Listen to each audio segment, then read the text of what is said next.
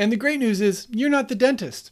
You're not offering pain and suffering and high costs. You really want to help.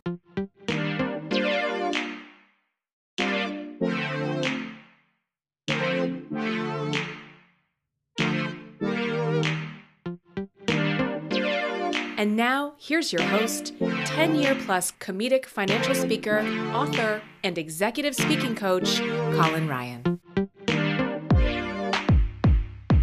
You know how when you go to the dentist and it costs more than you want it to, and they make you feel bad about not flossing enough, and they've been in your mouth while small talking, and it's just not been a great experience.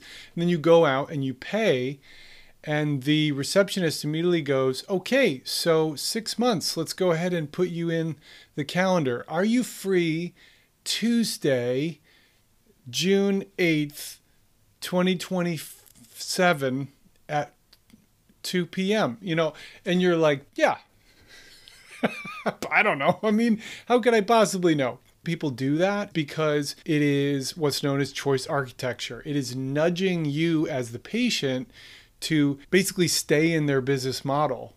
It's getting you to book a next appointment so that, 6 months from now, it's on your calendar, or you get a notification, and you go, well, I should go in. I certainly don't want to, but I also don't want to cancel, because then who knows when I'll do it, and there you go. You're in there again.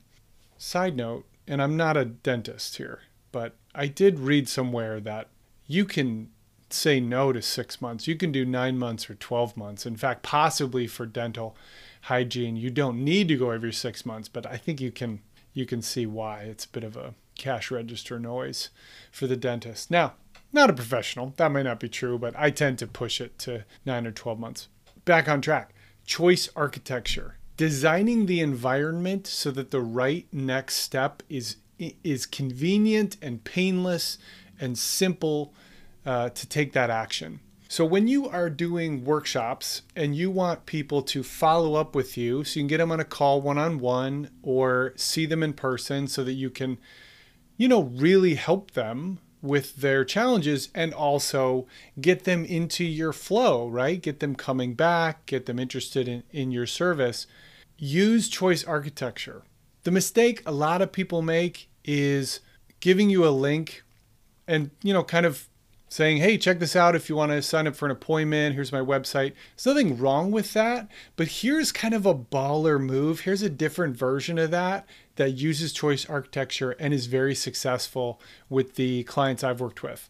You do your presentation. You have 4 minutes left in the presentation, give or take, maybe even 3.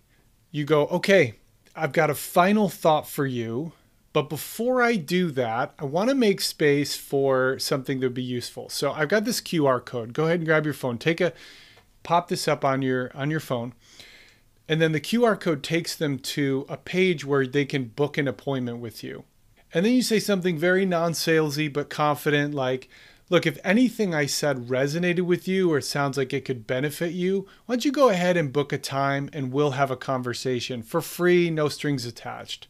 And if not, no worries. But I want to make it easy for you to take a next step so that we can work together. I can help you succeed at your goals.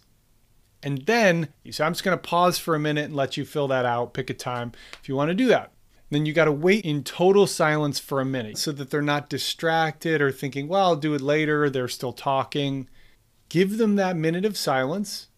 Smile, take a drink of water. Just, keep a calm energy. And then go, great. All right, I hope that gave you enough time. If you obviously want to talk to me about it after, I'll be here.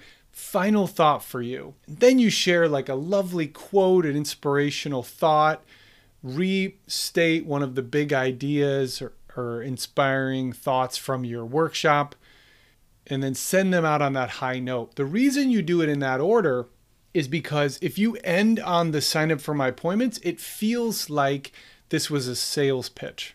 And it is, in the sense that you're selling them on the possibility that you can serve them. You can help them create real change, meaningful change in their life.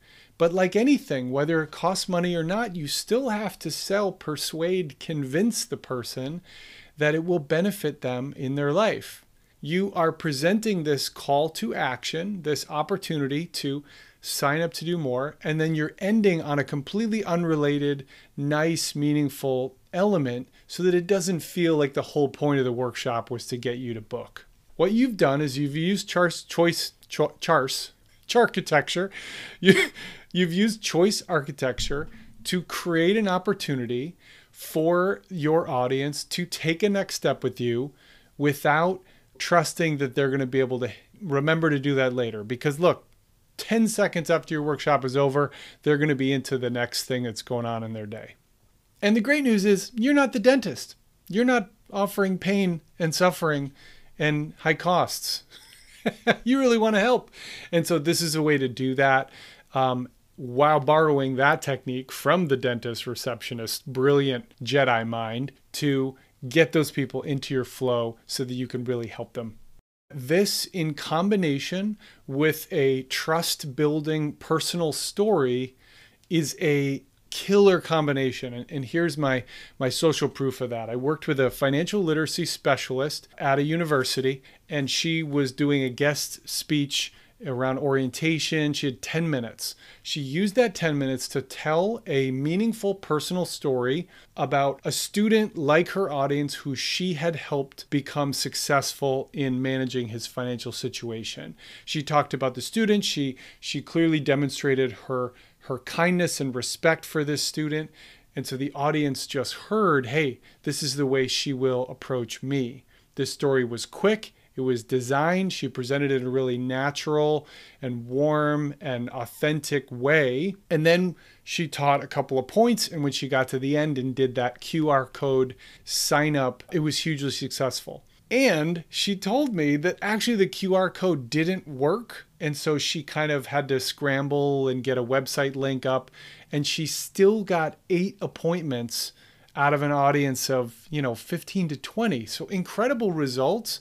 Wanted to share her story with you so you know this really works. And if you want to work on your powerful, personal, connecting story, that's something I can help you with very quickly. And the opportunities to use that are endless. The value of that is really, really remarkable, measurable, noticeable. Reach out if that is of use to you, because you tell that story, you teach a little bit, you create that QR code sign up opportunity, you end on a beautiful final thought, and now you have a strategic workshop that is going to get more people into your flow and into your business and into your work.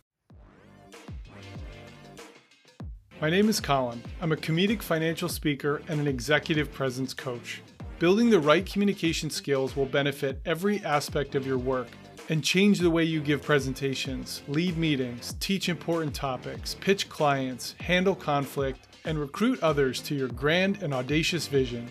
I created this podcast to cover all manner of communication and leadership, and to share with you the work and insights I generate with my private clients all the time. Do you have a public speaking opportunity coming up? Whether it's a talk, webinar, podcast interview, a media appearance, a panel guest spot, key message to your audience, I can show you how to make your next public speaking opportunity 30% better in just 1 hour. Go to www.speaknextweek.com, answer a couple questions about your speech, and my team will respond within 24 hours. And if you'd like to take your overall communication skills from good to great, go to speaknextweek.com, scroll to the bottom, and grab our free guide to level up your public speaking today. Because your work, your story, and who you are matter even more than you think. Outtake. What you've done is you've used choice architecture. You've used choice architecture to create an opportunity